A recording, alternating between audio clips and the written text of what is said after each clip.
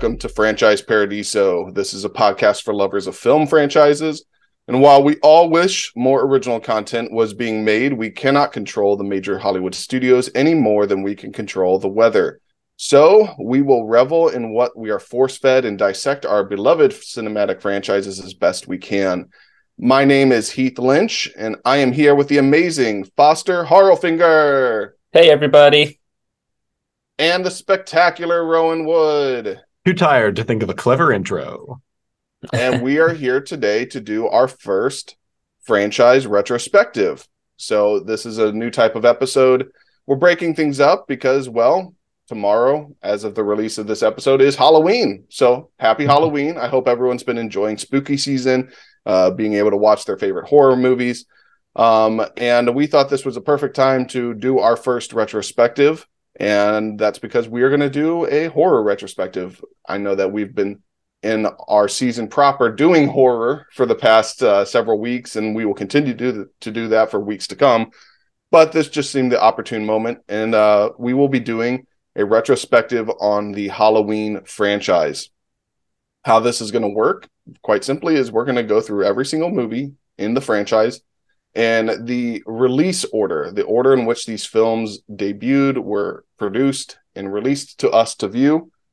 And then at the end of the episode, after we give 5-10 minutes to each movie to kind of talk about, dissect, say what we like, what we didn't like, what we hated, what we loved, we are going to move on to our ranking, our trademark of our podcast, where we get to argue, debate, and tell each other we're wrong, and try to find a collaborative way to rank all the films in this franchise as best we can, counting them down from the worst to the best.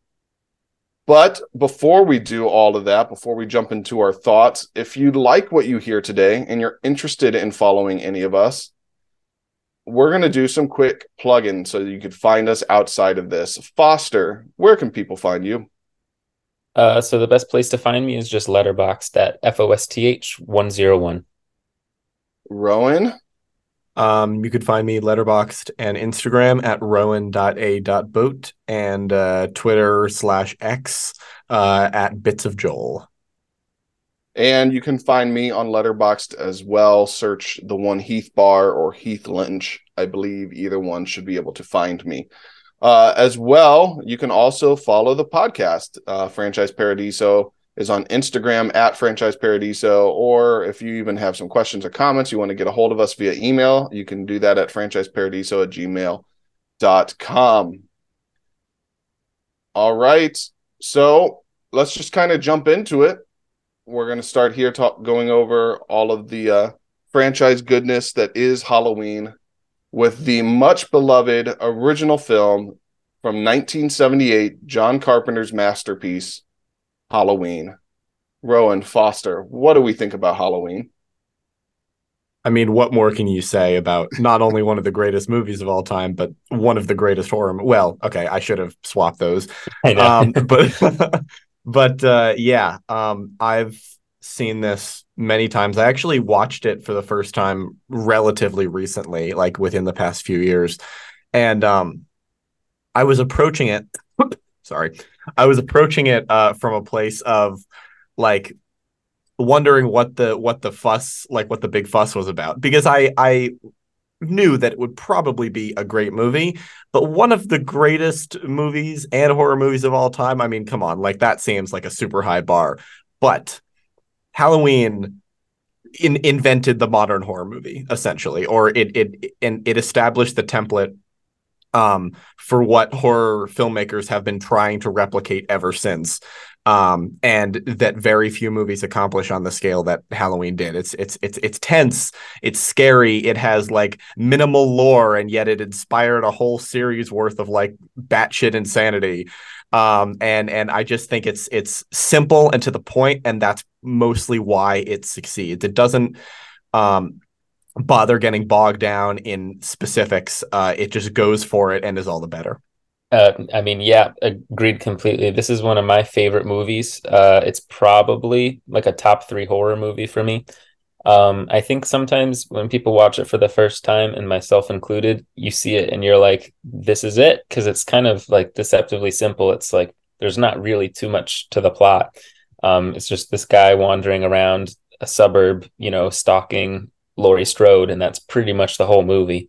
And it's only an hour and a half, and there's no huge, like, wild over the top scenes like you might find in Texas Chainsaw Massacre or anything like that. It's just it is deceptively simple, but I do think it's very scary, and it's one of those movies that kind of, sinks into your being a little bit. Like, once you see it, you can't not remember it when you're just walking down a street, late at night, for instance, and you just hear like the synthesizer score in the back of your head, and you're like, what if there's a man standing behind that bush or that tree over there?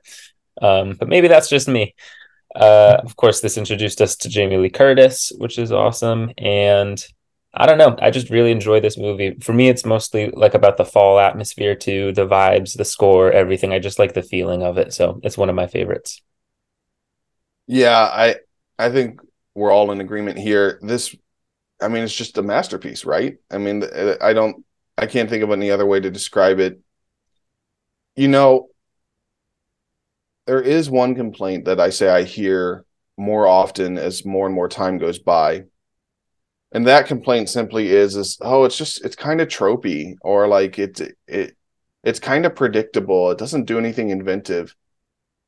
And when people say this, I just want to grab them by the shoulders and shake the shit out of them and just be like, yes, but you understand that that's because this invented much of these tropes and stereotypes. Like, you're basing your analysis on, as we record this, what we know of film knowledge in 2023 versus when this was made in 1978 is not a fair comparison. And that has to be taken into account. We're talking, what is that, 45 years? There's a discernible difference in the way films are made and our knowledge of films from a writing and directing standpoint, that this was one of the first, not the very first, slasher icons didn't start here. The Texas Chainsaw Massacre, the original one, came out several years before this, and even that wasn't the first, real horror movie. But these are the ones that we would say kind of defined the genre, that made it mainstream and so successful. And so when we see the killer POV camera that Carpenter loved to use for Michael, and we hear that original score that with the synthesizer that Carpenter wielded to just put the audience on edge throughout this film, all of these things just make this movie tremendous to me. I can't not watch this and just kind of be in awe that they were able to accomplish this. And not just able to accomplish this, but able to accomplish this on the budget they had in 1978 and keep it all compact in a svelte 91-minute runtime, which I can't understate that enough. That is a big reason why this movie succeeds. It comes in, it establishes its premise, it executes on it, it breeds terror and horror, and then it gets out before you can start to pick it apart too much, or you get bored with it or whatever. And for all of these reasons and the reasons you guys mentioned, I just think it's a masterpiece. Especially, we mentioned Jamie Lee Curtis earlier, but I also wanted to mention Donald Pleasance. I think is absolutely fantastic as Sam Loomis, who actually, at least through the original run before they got to H2O, he was probably the most constant figure in this franchise, even beyond Jamie Lee Curtis. So it was his series and Michael's series more than it was Jamie's series. It's only in the past 20 years that we would say this has become Jamie's franchise. So yeah, I love Halloween. Rowan, Foster, sounds like you guys love it as well. Would we recommend this one? I think that's a definitive yes. We're all on board. Yep, of course. Definitely. Moving on then, we are going just a few years later to 1981's Halloween 2. This one directed by Rick Rosenthal. What do we think of Halloween 2? Foster, do you want to go first? Sure. Yeah, I like this one a lot. I've only seen it once, but I think it maintains the same tone and atmosphere from the first one pretty well, actually. I like the way it's shot. It's got a lot of those, wide shots where you see, especially now that we're in the hospital setting, like the long hallways and everything. I think it's interesting that it takes place pretty much immediately after the first one, if I'm remembering correctly. Like it's in the same night, right? Yes, it's just like Yeah, an hour or so later. which I guess what a night for Laurie Strode. I don't love. I mean, we're going full spoilers for these, I assume.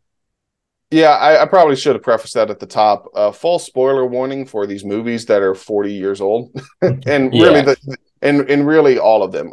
Even Halloween Ends, even though that just came out, what, last year was that?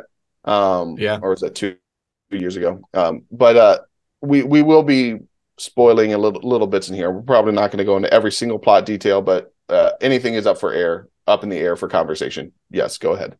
so I think this is the one that introduces the idea that Laurie and Michael are brother and sister, That's which correct. Yep. is kind of silly Yep. because like there's nothing in the original movie that even remotely hints at that. That is a wild turn, only like one sequel in. And I don't love that. I also feel like we didn't really get to know Laurie Strode all that much better than we did in the first movie, so it didn't really expand in that way. But again, it's the tone, it's the atmosphere, it's the way the movie's shot and the score and everything. I still find it a really fun one, and it's definitely, I think, one of the better sequels, especially when you look at it like after the fact, after having seen all the other sequels. This one definitely rises to the top of the pile for me, at least. And though I have only seen it once, it's definitely one that I would not skip if I were doing a franchise rewatch. Mm-hmm. Mm-hmm. Yeah. Rowan? I personally don't think this movie is anything special. However, it is majorly amazing compared to a lot of the sequels. It tries its best to continue the tone from the first movie, but it's this ridiculously hard tone to capture, and so it's not going to do it perfectly. But I think it does it well enough. I think Jamie Lee Curtis is still great. And I do love the idea of quote unquote, like big quote unquote here, but killing Michael off at the end. I think that was like a big bold swing in a franchise that will have so many big bold swings, bigger and bolder swings later on. And so to kill Michael in what could be a franchise, and I know the history behind it, but it just seems like, especially retroactively, kind of a crazy decision on the studio's part. But yeah, I like this movie fine. I don't love it. I don't hate it. It's just, it sort of exists for me. Yeah, I'm actually kind of more in that boat. I'm. It's funny, Foster. You mentioned the tone and atmosphere and how this kind of continues to breed on that tension. I do agree that there are certain shots in the hospital that kind of establish that sense from the first film, but I actually notice the lack of John Carpenter in this experience. I feel like a lot of the dread has been removed from this one. It just something about the way the camera is capturing things, especially because surprisingly, a lot of the kills in this one happen off screen. Um, and the kills that we get aren't the traditional Michael type of kills. Not that there's necessarily a bad thing, but like as fun as it is seeing people burnt up in a hot tub, uh, it just doesn't feel it. That feels a lot more like a Jason kill than a Michael kill to me. And it's just stuff like that always kind of felt weird about this movie. It felt like it was missing something. A large part of that is probably because Jamie Lee Curtis spends about half the movie lying in a hospital bed. So we're just waiting, kind of quote unquote, waiting for something to happen with Jamie for Michael to get to her. But with that said, I still actually like the expansion of the lore. I'm kind of an advocate of if you don't do anything to expand the lore and drive the story forward, then I don't understand the point of a horror sequel. If it's just going to be more of the killer doing killings, okay, I guess, but that's not interesting or entertaining to me. I want a narrative purpose to be there. And even though I agree, I kind of just don't care for the Laurie being a sister of Michael thing, but at least they're trying. I'll give them credit for taking a swing at it. This is also the one where they introduced him being linked to the Samhain cult, the occult, if I remember correctly. trying to explain why he's immortal and he can't die. I think this is the first one to do that. So I appreciate those aspects of it. There are some fun moments. Again, seeing Donald Pleasance coming back here and doing a confrontation. If I remember correctly, at the end, like the hospital explodes or something like that. So that was fun. There are moments that I enjoy. So I'm not saying that this is a bad movie. I definitely don't think it's a bad movie. I'm kind of indifferent to it. But Foster, I completely agree with what you said earlier, that by comparison to the rest of the sequels, this one shines very brightly. Even if I'm indifferent to it in a vacuum, taking a step back and looking at the grander scope of the franchise, this one is one of the betters. So what do we think? Do we recommend this one? Are we indifferent to it, or we don't recommend? I'm more indifferent to it, but I could go like a slight recommend. I recommend it. Based on hearing you two talk, I like it a lot more than you two, so I would recommend it. I'm actually going to agree with recommend it, because although I'm personally indifferent to it, I think because of its place in the grander scheme of the franchise, and especially compared to the quality of the grander scheme of the franchise, I think this one is definitely worth seeing, especially because that brother-sister thing will come up in later franchises or spin-offs or remakes, and it's nice to see that origin here and understand where that's coming from. So I agree. I think this is a recommend. All right, we're going to move on then. That puts us to Halloween 3, Season of the Witch, coming out just 1 year later in 1982, directed by Tommy Lee Wallace. This is the attempt to turn this franchise into an anthology, doing away with Michael Myers and giving us a god-awful, annoying commercial that we have to hear the damn jingle 50,000 times throughout this movie. I'm maybe tipping my hat as to how I feel about this film, but why don't one of you guys tell me, how do we feel about Season of the Witch? I kind of like it a lot. I really, really like the fact that that they went full anthology, and I love how absolutely like this could not be more different than the first two movies in content. The tone is all over the place. There are robots, there are children's heads turning into mush and melding with their masks. It is absolutely crazy, and again with the big swings. I really respect the big swings that are happening here. It's just so weird and strange, and a departure from the first two movies, and that's totally my jam. I'm 100% on board with this take. I also really, really like this movie. And not even ironically, like I think this is actually a pretty good 80s horror movie. Obviously, it has nothing to do with the main Halloween franchise aside from like a quick little nod, I think, in one scene. But I think if you sort of distance it from the rest of the franchise and just look at it on its own, like it would totally have been just like a cult classic individual horror movie if it were on its own, and it's kind of gotten that reputation anyways. I think the way it's shot is great. The music is great. That to me is like a mainstay of the franchise, that I just like the feeling and the tone of this whole series for the most part, with a couple exceptions. But I really like the small town with a dark secret type of energy. That's just a fun trope for me, at least. And I think this one does it pretty well. So I will try not to rant, but I do not like this movie at all. But it's actually not because of what you might suspect, that I'm like a Michael Myers purist or something. I actually love that they wanted to turn this into an anthology. I think that's brilliant. I just think that this movie is awfully executed. I do not care for this narrative, this story at all.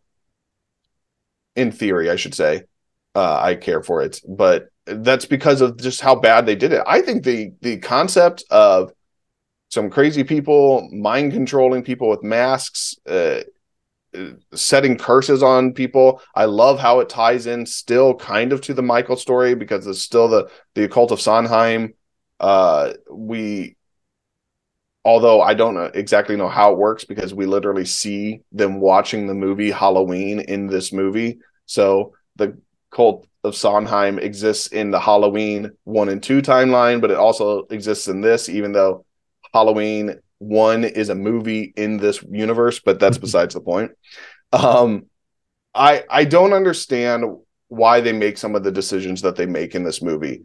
Namely, the biggest one being this movie ends without an ending. It just doesn't give us the actual resolution. It just shows one horrific event and then essentially cuts to black. And that's not where this story should end. I want to see what the massive implications is of releasing this song and everything through the television. Like, we see the broadcast go out and we don't see the ramifications of that at all. Like, just an astoundingly stupid decision in my mind. I can't believe that they did that. I also don't really care for the fact that the movie tries to force like this romantic relationship through a vast majority of the runtime, which I don't know that it really pertains to anything that's going on. I see that they're trying to make us invested in the characters and give us a subplot to relate to for these characters to drive more audience investment. Like, I understand the purpose of it, but I just don't think it works entirely, especially because it's so thematically divergent from what is going on with the masks in this factory. This movie seems really lost to me. It feels like they had so many ideas and they wanted to throw them together and stir them in a stew, and they tried to come out with a masterpiece, and it's just garbage to me. And again, nothing against the anthology setting. I think that's genuinely great. I just think that this movie is really poorly executed. And if I could go the rest of my life never hearing that commercial jingle again, that would be great. I genuinely hate that song at this point. I in all sincerity, not being hyperbolic, I'm pretty sure that they play that thing like close to 30 times in the movie, which is just insane. So I am going to go with a not recommend on this one, especially because in the grand scheme, since they didn't continue with the anthology, this has no relevance to the rest of the franchise in any way, shape, or form. But I feel like you guys are going to come at me saying that you guys would recommend this one. Am I correct? Yeah, I would recommend it. Should we cut the difference and go indifferent? I am willing to cut the difference and say that I would be indifferent on this one. Okay. All right. Moving on. They decide, oh, well, that didn't work. People hated that because, again, to clarify, at the time, people hated Season of the Witch. It's gotten a reevaluation in the decades since that people started to appreciate it. But at the time, people hated it. So very quickly, they were like, all right, well, we're going to do away with that. I say very quickly. It was actually 6 years later that they came out with their next movie. In 1988, Halloween 4, The Return of Michael Myers. I think they recognized that they needed to right the ship because what they were doing wasn't working. This was directed by Dwight H. Little. What do we feel about The Return of Michael Myers? Go ahead, Rowan. You start. Sorry, I was about to say I don't have that much to say about this movie. I am entirely indifferent to its existence. I think it's fine. I like Danielle Harris. It's good to see Michael back. That is really it for me. This is one of those ones that I didn't love too much when I first saw it, but then in retrospect, after having watched some of the even worse sequels, I'm like, no, this one had a few things going for it. I think when I first watched it, I was really put off by the like huge change in style, because even if 2 and 3 are not John Carpenter, they still are emulating his, tone and way of shooting. But this one to me was the first one that was just not trying to be like a John Carpenter movie, just in the cinematography. However, even like just watching clips of it, before this episode again, I do like the way this movie looks. I think it was just kind of a jarring change for me the first time around.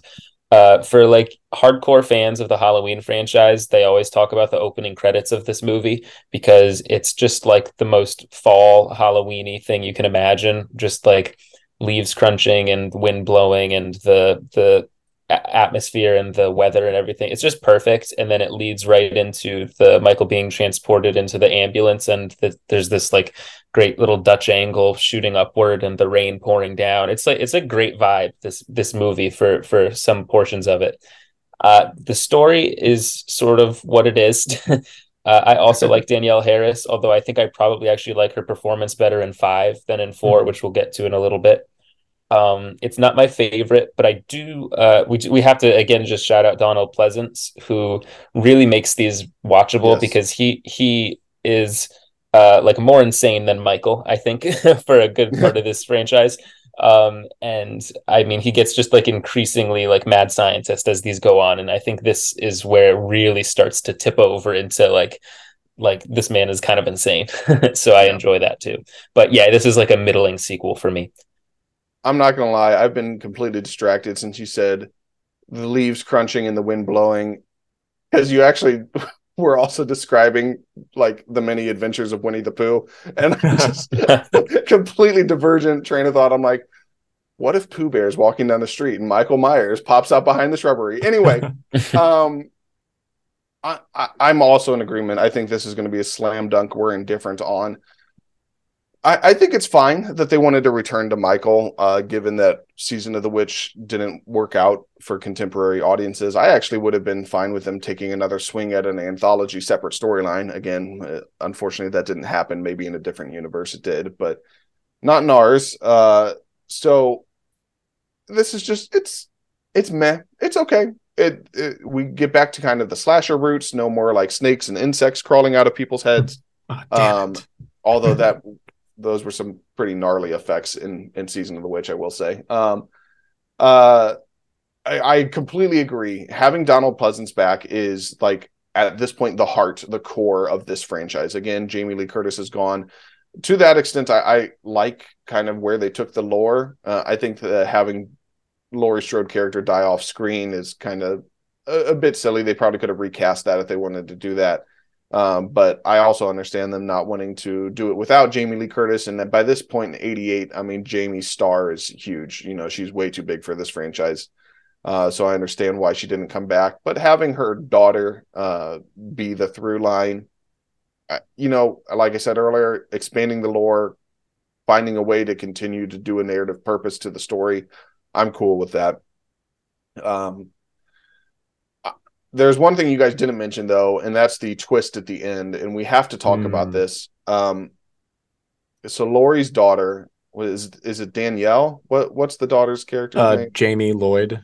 Danielle Harris plays her. Yeah, her niece, right? Not her daughter. No, it's her daughter. It's her daughter, Michael's niece. Oh, wait, I'm so sorry. My brain just left me. Sorry, continue what you're saying. Yeah. It's been years. So at the end of this movie, she murders her foster parents, like outright murders them. And when I first saw this, I actually really, not that I want to see a child murder someone. Let me be clear. I'm going to put that caveat in big right asterisk. A big asterisk. But like from a narrative perspective, I liked where this was going, because at this point you're now saying that this is circular, that, you know, we've gone from Michael at the beginning of the 78 Halloween as a child murdering his sister and losing his mind and all of these things, and now here we are years later, and Laurie Strode's daughter is now doing the same thing. And it's another level to the Sondheim occult curse and to the devastation of Haddonfield, I'm sorry, and the things happening in this community and how it feels like it's inescapable. I really liked the premise of what was to come, like what they could have done with 5. When we talk about 5 here in a minute or two, we'll very quickly come to the fact that this wasn't the case. They didn't fulfill the promissory note that they delivered at the end of this film. And because of that, it actually makes me hate this film more, because, and it's not necessarily this film's fault that the later film fucked it over so much, but it makes me hate this more because now here I am watching this on like a rewatch or something. I'm like, oh yeah, this goes literally nowhere. And in fact, the way that they excuse it in the next movie is just so stupid. So I wanted to know what your guys' thoughts are about the twist, about Jamie killing her foster parents at the end of this movie. What your thoughts were when you first saw this before seeing 5, and what your thoughts are now having seen 5 and knowing where the twist resolves. What is your take on how this movie ends? I kind of like the ending of 4. I think it's fun and wacky, and it's like for a 4th movie in a horror franchise, you don't really want them to play it safe anymore. You want them to Yeah. do something kind of ridiculous. But for me, it doesn't make me hate 4 more that they don't do the follow through. It makes me hate 5 more, because that's the one that had the burden of continuing that storyline, not 4. That's fair. Rowan? Yeah, I agree. I think it's a great way to end this one, especially having introduced the new character, and with the now, like with the new through line of the supernatural influence, the fact that it's now hinted to be, some sort of like genetic ancestral, urge or thing. Like, I think that's a really fascinating idea. And I agree with Foster in that it was the 5th one's responsibility to follow up on this, and the fact that it didn't do that is not 4's fault. Yeah, and that's totally fair. I agree. It is the 5th one's responsibility, but that doesn't change the fact that now when I watch 4, like, I'm just left with disappointment. I see the good twist, because I agree. I think that twist was good, and I'm just like, ah, like, it's depressing. But yeah, it is totally 5's fault. I absolutely agree in that regard. Mm-hmm. Just leaves a sour taste in my mouth with 4. Yeah. But let's say, with all that said, do we recommend this one? Are we not recommending? Are we indifferent? Sounded like we were kind of all indifferent. Is that where we're going to land? Yes. Yeah. All right. Indifferent we are. Moving on then. The very next year in 1989 to Halloween 5, The Revenge of Michael Myers. This one directed by, and I'm going to pronounce this wrong, I apologize, Dominique Othenin Girard. I did that right. Sounds good to me. But I love it. Didn't. Thanks. Say it again. No, not encore. No. So what did we think of The Revenge of Michael Myers? For me, this is like the most nothing movie in the whole series. It's not the one I hate the most. I mean, I don't even hate this one. There's things I like in it. Like I kind of enjoy the climax at the end, actually, but it's just like this one is just kind of boring. Like nothing happens for long stretches. I feel. I will say Danielle Harris is great. And then we also have to give credit to the Halloween franchise for kind of introducing her, because she's now like a horror mainstay. She's kind of an icon. Yeah. She like pops up in all sorts of low budget horror stuff. And I don't know, this is the most forgettable one by far. This is, I mean, yes. We were talking before recording that 4 or 5 kind of blend together in particular, and a little bit into 6, although 6 is so 90s that it's easy for me to kind of separate that one out. I can differentiate parts of 6, but 4 and 5 feel like almost one.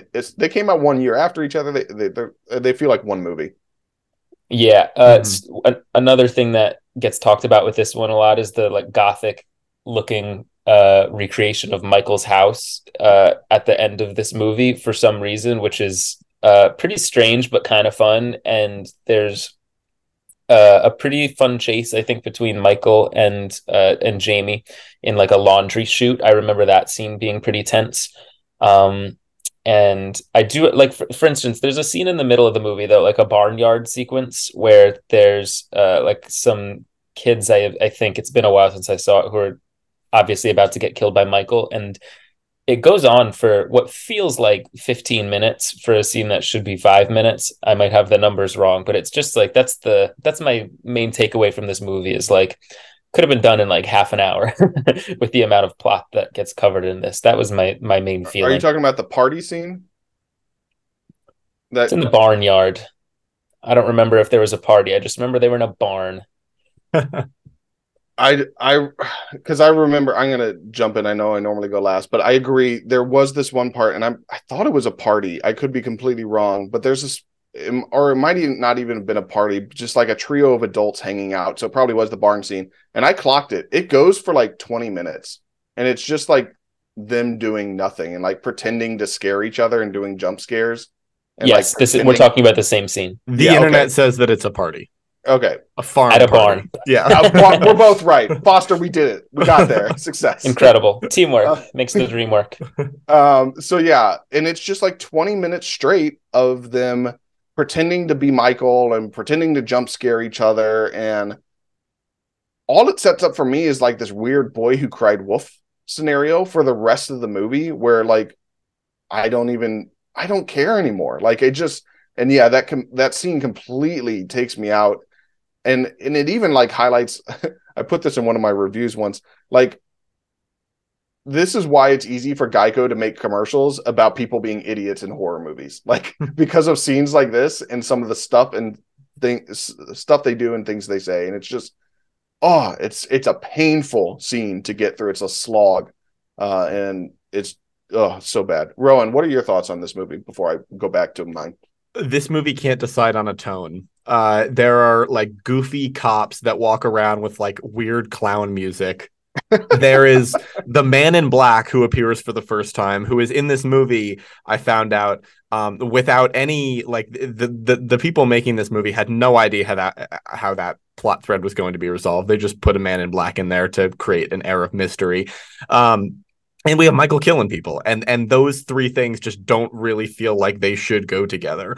But those are the only things I remember about this movie. So, yeah, the only other thing I'm going to mention is, again, this doesn't follow up on the promise of 4, that promissory note that it leaves. And I'm going to go back to the reason why, and it blows my mind that they blame it on telepathy. They say that Michael Myers telepathically inserted himself into his niece Jamie's mind and commanded her to murder her foster parents. And now, because they don't want to have this little girl being the next Michael Myers and they want to completely do a whole new thing, they say, oh, no, that it was telepathy. And not only was it telepathy, the parents aren't even dead. They're really badly injured. They're in the hospital. And all of a sudden now as well, little Jamie is a mute. She doesn't talk anymore. And it feels like a plot contrivance just to make things more complicated. Just be like, oh, what is she trying to say? And like trying to communicate with her. And it feels like a false way to add tension. It's not earned at all, especially when by the end of the movie, she ends up talking just fine. And like nothing really major happened to achieve that, to unlock that ability within her again. It just rings of fake story-driven nonsense that some studio exec put in or someone pushed through. It doesn't ring true. It doesn't feel earned in any way. And it's just a horrible resolution to what was a great promise at the end of 4. But again, because it's still the same character, the movies came out in back-to-back years, and so everyone is relatively the same age. It just makes 4 and 5 feel like a blur. And thank God Donald Pleasance is there. Let's just say that. Thank God, because he at least at times makes this watchable. But otherwise, this is just a bad movie. This is definitely one of the worst films in the franchise, and I have it ranked fairly low on my personal ranking. So agreed. I'm going to just take a stab at, we all agree. Do we not recommend this one? Yeah. Are we on board? Yeah, this is the first one that I would not recommend. Also, just a funny, because I have Letterboxd pulled up on another tab as we're talking. This is just a great review. It's David Sims, who's like on Blank Check and writes for something or other. The Atlantic.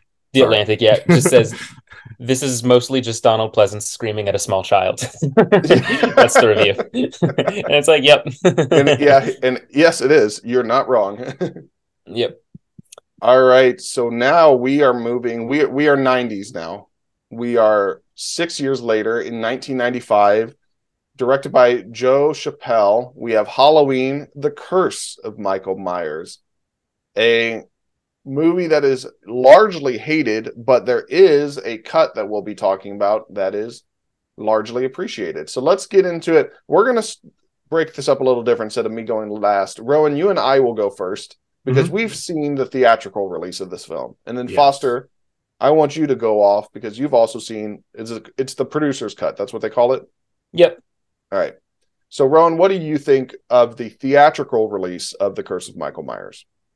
I think it's terrible. I think none of it really makes sense. We don't really get a ton of Michael. We just get a lot of culty stuff and mystery surrounding that, which is fine. But this is the Halloween franchise, which has been like the story revolves around Michael, and yet we don't really get a lot of him doing what we love to see him doing. It is very fun to see Paul Rudd, credited as Paul Stephen Rudd here, doing his own thing and sort of like still figuring out who he is as an actor and like what his like acting style is going to be here. So that is probably my favorite part of this cut that we saw. I do. Okay, I don't know if this is heretical to say, but I do think the Thorn stuff is interesting. I do not think it is executed very well at all. Yep. I personally find it to My be season of the witch take, exactly. Exactly. Yeah. I just find it to be very boring. And like it feels like they're barely scratching the surface of what they're trying to do when they could be like going all out. And I do want to see the producer's cut at some point because I've heard a lot, and I've seen videos about it, and I've heard a lot of really good things. But yeah, I am in the same. This movie is so conflicting to me. On the one hand, I love the expansion of the lore and the Curse of Thorn and all of that, but I also agree that it's handled poorly. I love seeing Paul Rudd here because I love Paul. Who doesn't love Paul Rudd? Let's be honest. And I actually love that it ties back into the original Halloween, that he's playing Tommy, the little boy that Laurie Strode babysat in the very first 78 Halloween. I think that's a fun way that you can do like a legacy character, because at first we don't know who he is. We find out later, and like that's interesting. I also appreciate that this tries to be a slasher again in some ways, because the last couple movies had gotten a little bit ridiculous with it. But at the same time, this movie is not scary, like at all. It's like completely drained of horror at this point. We don't get this trademark stalking scenes. The point of view stuff is largely absent. It's all jump scares and audio screeches. Again, kind of like I alluded to earlier with the bathtub kill in Halloween 2. In some ways, these feel like Friday the 13th kills more than Halloween kills. I'm glad that we still have Donald Pleasance here. This is the last movie he's in, so let's make note of that. Rest in peace, legend. The definitive Ernst Stavro Blofeld from James Bond, I will say. It was great to have him as a rock in this series, because he was the anchor that made this series work in so many ways. But he's also gone at this point. The cinematography here is like indiscernibly bad. It's also very 90s in the sense that it's trying to infuse it with like grunge music, but they don't have the budget to get good grunge music. So it's just like crappy background grunge music. It's very 90s, but not in a good way. Like a later Halloween 90s movie will do, in my opinion. But it's bad. I don't like this movie. So Foster, tell us why the producer's cut saves this picture, because Rowan and I are very much against it. So it's worth saying that it's not like the producer's cut is a masterpiece. It's just that it fixes a lot of the things that were wrong with the theatrical cut, and therefore I like it a lot more. It has been like a little bit since I've watched both of them, but I watched them like almost back to back, one day after the other. And so I watched the theatrical cut and I was thinking, wow, the editing is terrible. The score just doesn't sound right. The sound effects are weird. Like I just kept noticing. I kept noticing like thing after thing after thing. And like I was just making like mental notes of like the baby crying when Paul Rudd like stumbles upon the baby, and what is it? He's at like a train station or something. I don't even remember. But like, I just remember hearing like the baby crying and being like, that doesn't sound right. Like thing after thing after thing. And then watching the producer's cut, and it was like every little thing that I had criticized in my head the previous day was fixed. And it was like, oh my gosh, they fixed the stupid baby crying sound effect a little bit. And the score is now using the Carpenter score again. And the editing doesn't have those like 90s, like whoosh shoo sound effects like every time they cut away to some new scene, and it's like every little thing was fixed and it actually felt like a movie rather than like a music video. And I just was like, I can't believe like the same scenes that I was watching yesterday and laughing at because of how stupid they were. I'm actually watching them as if they're a real movie scene now. It was just crazy. It was a wild experience. I really actually recommend watching both of them like back to back because it was kind of a cool like education almost as to what makes movies work or not work. Um, and then Rowan, like you were saying about the Cult of Thorns storyline, I don't hate it either. I don't love it, but it's kind of interesting. Again, like 6 movies in, you want them to go a little wild with it. The producer's cut leans into that storyline, and the entire last 20 minutes is a completely different scene sequence of in the theatrical cut. It's like it's just completely different. So it's not even like a re-edit. not at all. No. Completely different. It's the theatrical is a hospital massacre scene, and then in the producer's cut, it dives heavy into the Cult of Thorns storyline. And so I kind of like the idea of the hospital massacre, but the like Cult of Thorn ending of the producer's cut is just much better executed. But again, if you don't like that storyline, you're not going to like this movie necessarily. But I have to say, last thing, I just have so many thoughts about this one. Like I like it a lot. Off. Weirdly, I think the atmosphere of 6 is maybe like top 3 as far as the atmosphere goes in this franchise for me. Just the I'm just remembering like there's some nighttime sort of Halloweeny festival stuff going on. There's a sequence in the middle of the movie, and there's like these orange pumpkin lights that are hung up. It's dark. It's nighttime. Again, the crunchy leaves, the wind, that sort of thing. This movie to me nails the fall Halloween vibes better than most of the other sequels. And I think in the theatrical cut, it's really hard to appreciate because the editing is trash. In the producer's cut, it's like actually flows and is cohesive and you can really live in it. And I just really like the feeling of this movie. I'm a feeling person, if you can't tell, in throughout this podcast. Like that's how I experience movies. Like plot honestly is like the last thing on the list for me. So like the feeling I get from this movie, I just enjoy it. And so that's why it's gonna rank weirdly high for me. But I rest my case. I'll shut up about Halloween 6.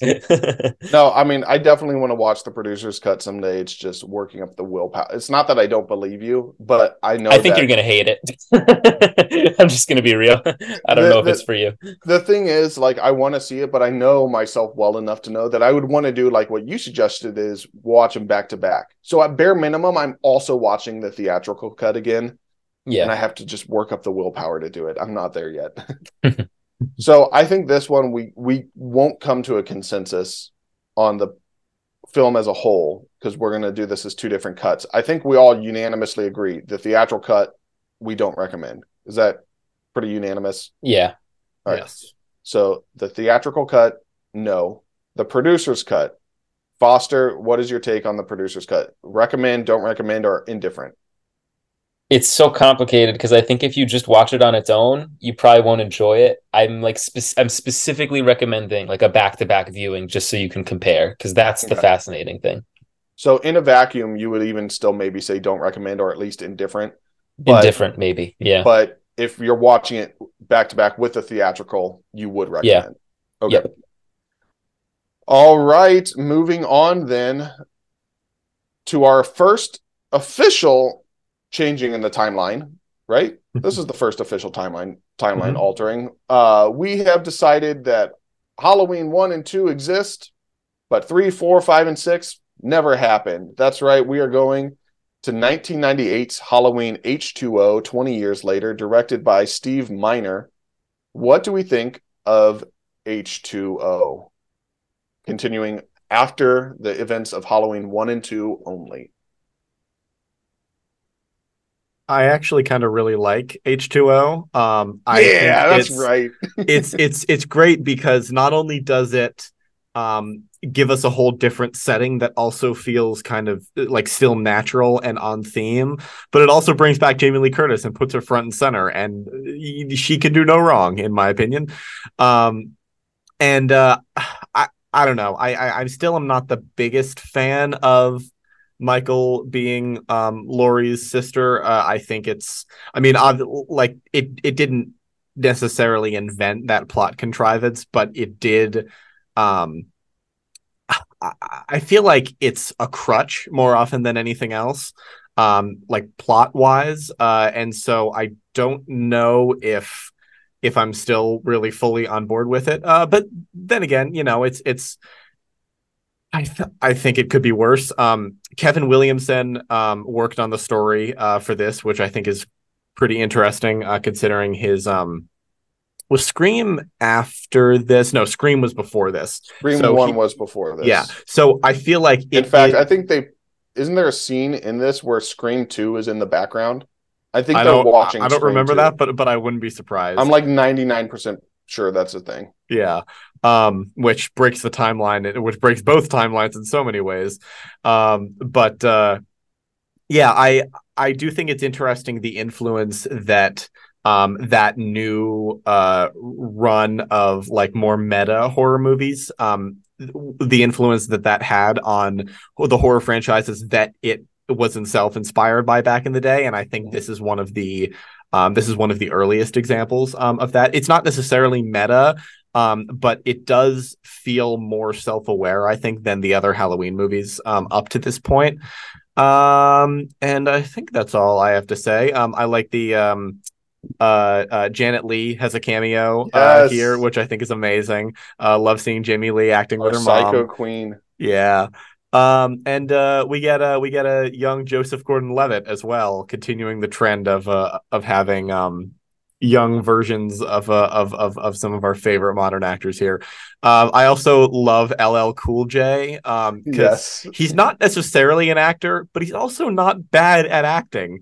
Which I think is interesting, and I'm going to have a different opinion when Busta Rhymes shows up in the sequel.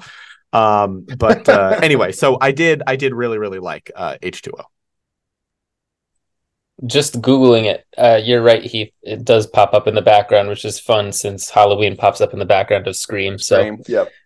full circle. I Full also love circle this movie. respect. Yep. Yes, I also love this movie. I think it's a blast. I love the 90s horror, vibes of Scream. And some people maybe criticize that this is Halloween trying to do Scream, but hey, I like Scream, so I like this movie.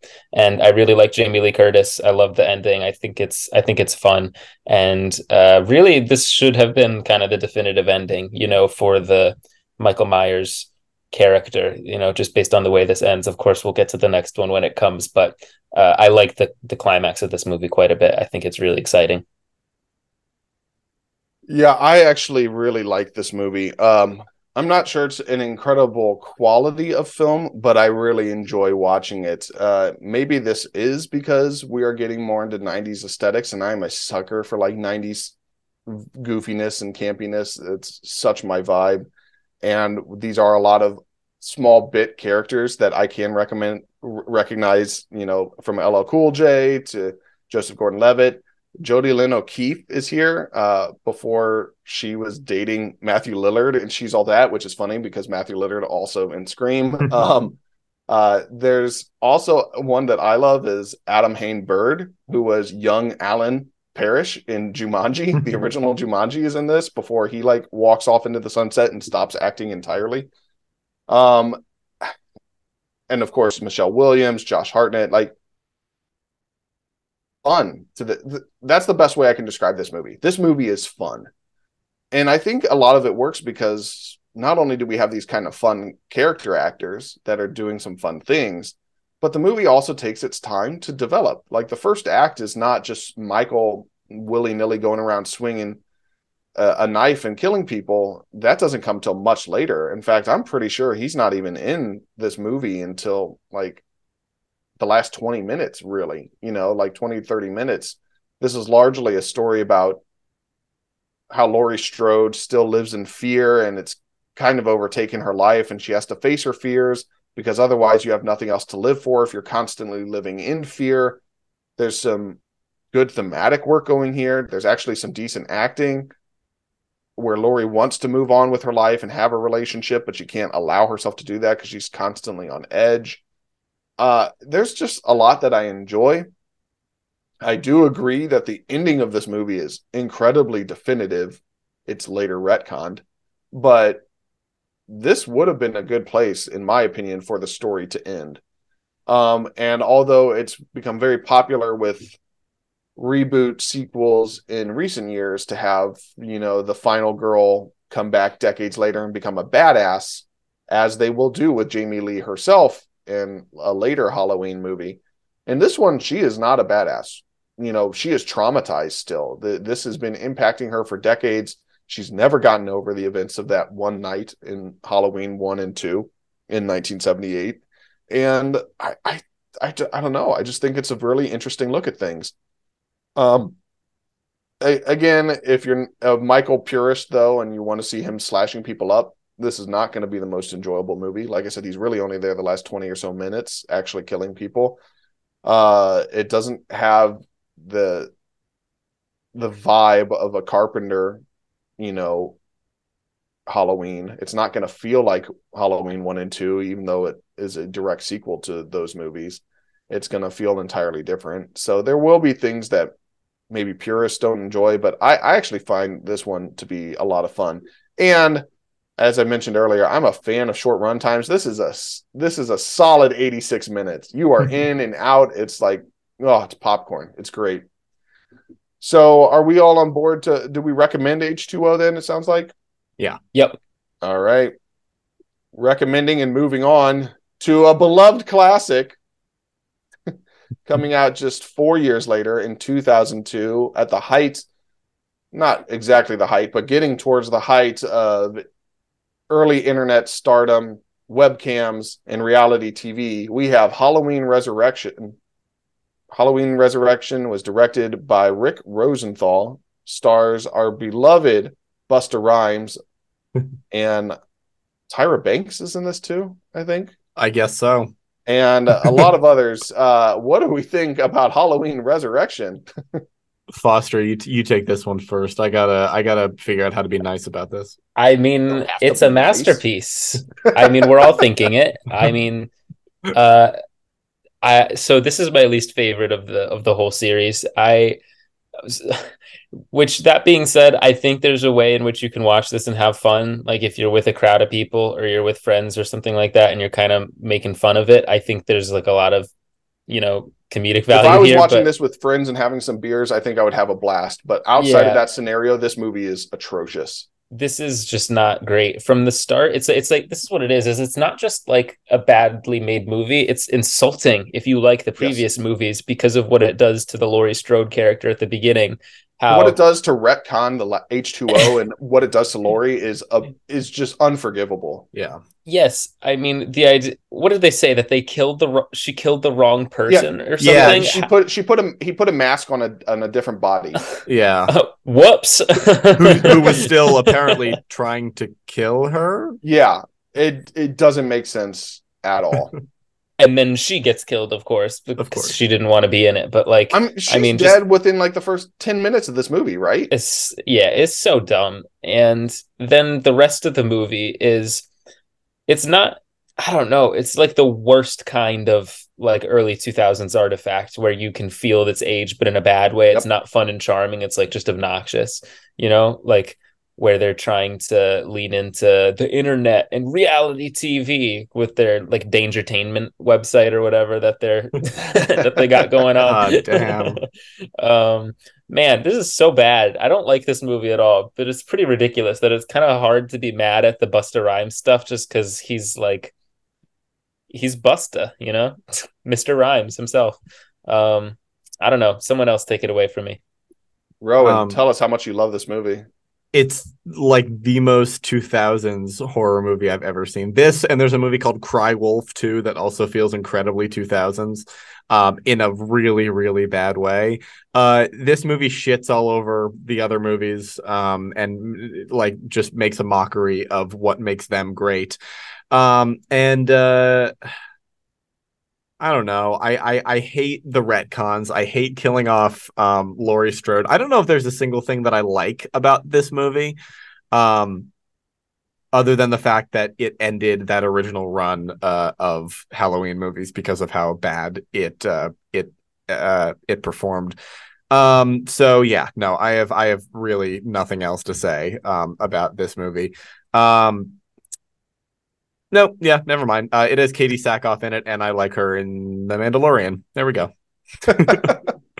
Yeah, I fucking hate this movie. Yeah. Foster, I completely agree that this is the worst movie in this franchise. I don't even think it's close. And I say that knowing that there's another movie that I really also don't like. But yeah, this movie's terrible. And I know that there are some that just love the campiness of it. We have a friend of ours who's an editor at one of our websites that just absolutely adores this movie, and he's wrong, and that's okay. But I guess what I could say is that I enjoy is that yes, it has that party feel to it, where like if I'm at a party with friends and we wanted to drink some beers and make a silly drinking game and laugh at the movie, like not with but at the movie, then yes, you could have some fun with this. You got Thomas Ian Nichols here of Rookie of the Year and American Pie fame, Sean Patrick Thomas from Save the Last Dance and Cruel Intentions, Ryan Mirian, who did like a whole bunch of Disney Channel original movies in the 90s and 2000s is here. Like it's got some weird character actors. Again, Buster Rhymes, Tyra Banks. So like that part you can laugh at and enjoy. But it's just horrible. It's a horrible script full of bad dialogue, awful narrative choices. The performances are not good.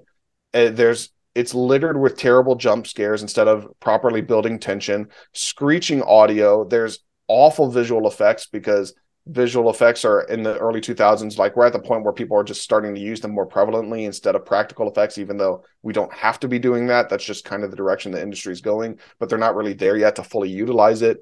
It's trying to take use of the like webcam technology, but it's like instantly dated, even like a year or two later after this movie came out. That technology and the way it's visualized in this movie is dated, and it just looks like disgusting on the screen now when you watch it 2 decades later, let alone even in the future. And yeah, it's very clear that Jamie Lee Curtis wanted nothing to do with this. She wanted out as soon as possible. I'm sure if she had it her way, she wouldn't have been in this movie at all.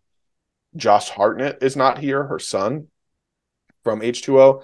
And yeah, the way this movie shits all over the ending of H2O and everything that movie tried to thematically accomplish really makes me despise this one. So I think we're all in agreement then. We vehemently do not recommend Resurrection. Is that correct? Yes. Yep. Also, just two last things. The mask looks terrible in this. Did anybody mention does. that? Oh my god! That's Why? right. Why did they keep changing it? Why on earth do they keep changing it? It makes no fucking sense. Did they add like really thick, bushy, almost Austin Powers level eyebrows? They're trying to make it look more human, and it looks less human in the process. It's just so weird. And then last thing, did anybody mention that this is Rick Rosenthal who did Halloween 2? Yeah.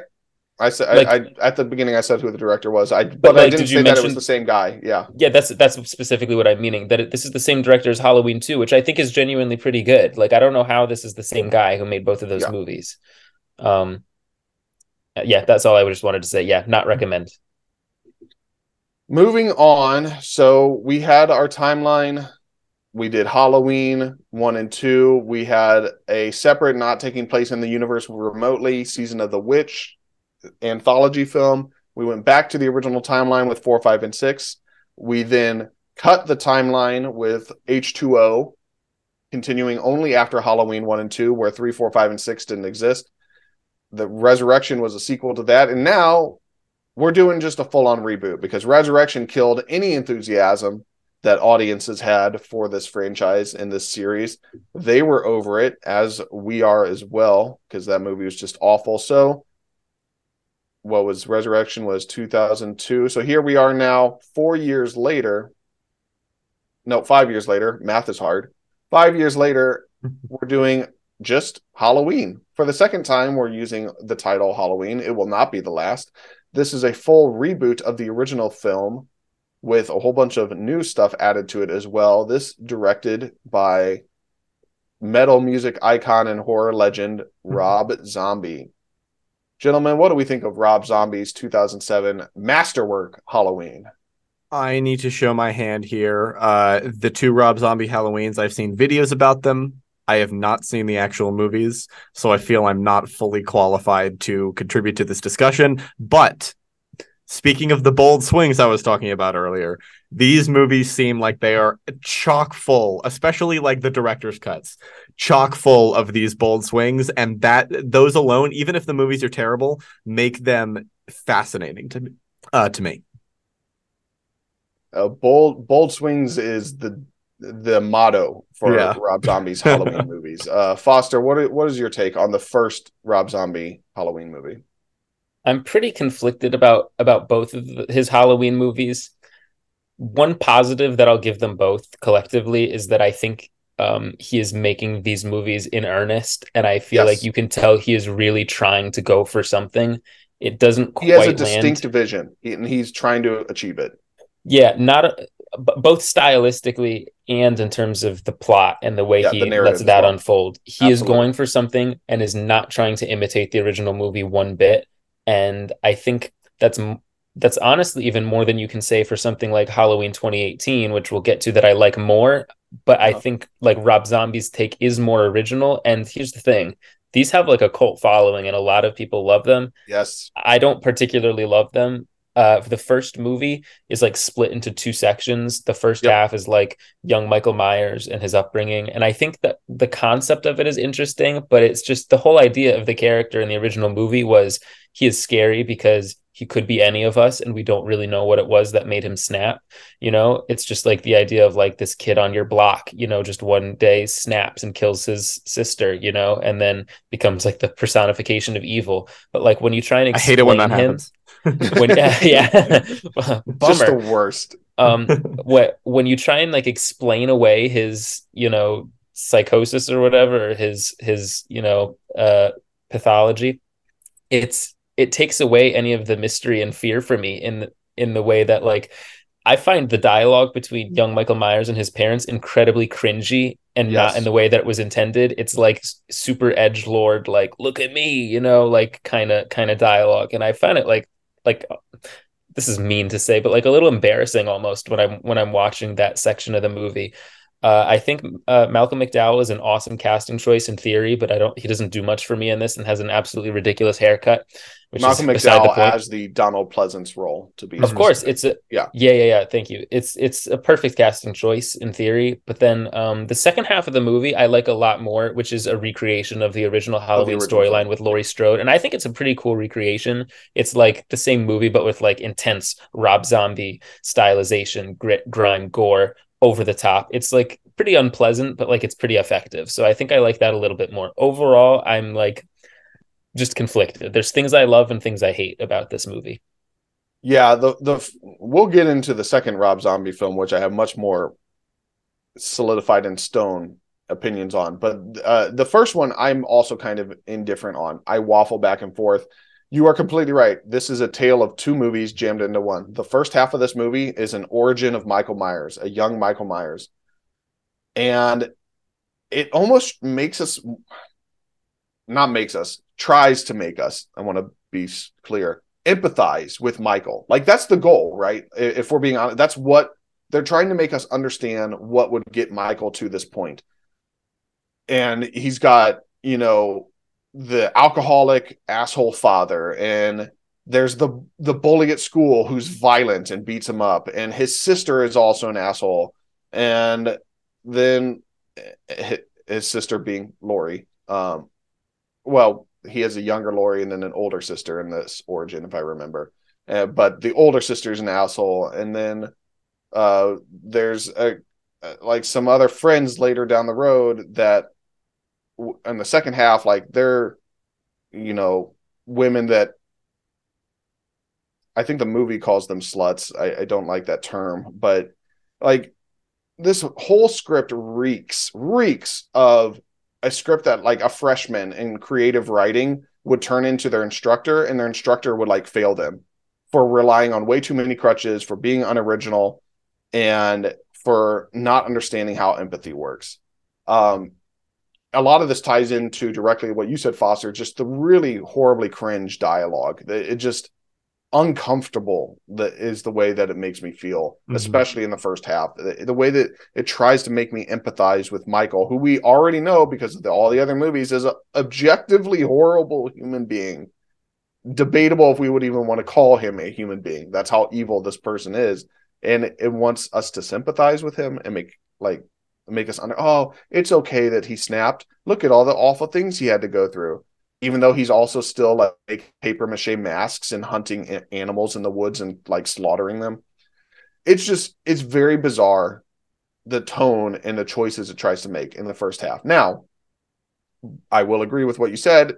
He's making choices. He's trying. This is a very distinct vision, very distinct directorial choices, very distinct cinematic choices from a cinematography's perspective, the lighting, the way he's capturing scenes, the performances he's getting from people. I don't necessarily like them, but like Zombie is trying. Like this is what he wanted, clearly, because the second half of the movie is, yeah, it's just a remake of the original film. And I agree, that part I liked. In fact, I would say that this is the most brutal interpretation of Michael we've ever gotten. Like this is borderline levels of gore porn horror, like body horror that you would see later in that was popular actually in the era because of the Saw movies. The original Saw came out just what this was 07, so 3 years before this was. So this is Saw 3 or 4 is coming out around this time. That franchise was the biggest horror franchise in the market at the time. So this is a very violent film. The brutality of his kills when he is going after the babysitters or the teenagers on Halloween night, like the visualizations he's trying to do. I liked his reinterpretation of the Halloween 78 story. All of the origin stuff at the beginning of the film really wasn't for me. But at least overall, I come away thinking this isn't a good film, but it does enough to entertain, and there are far worse entries in the franchise than this, and it doesn't make me hate it either.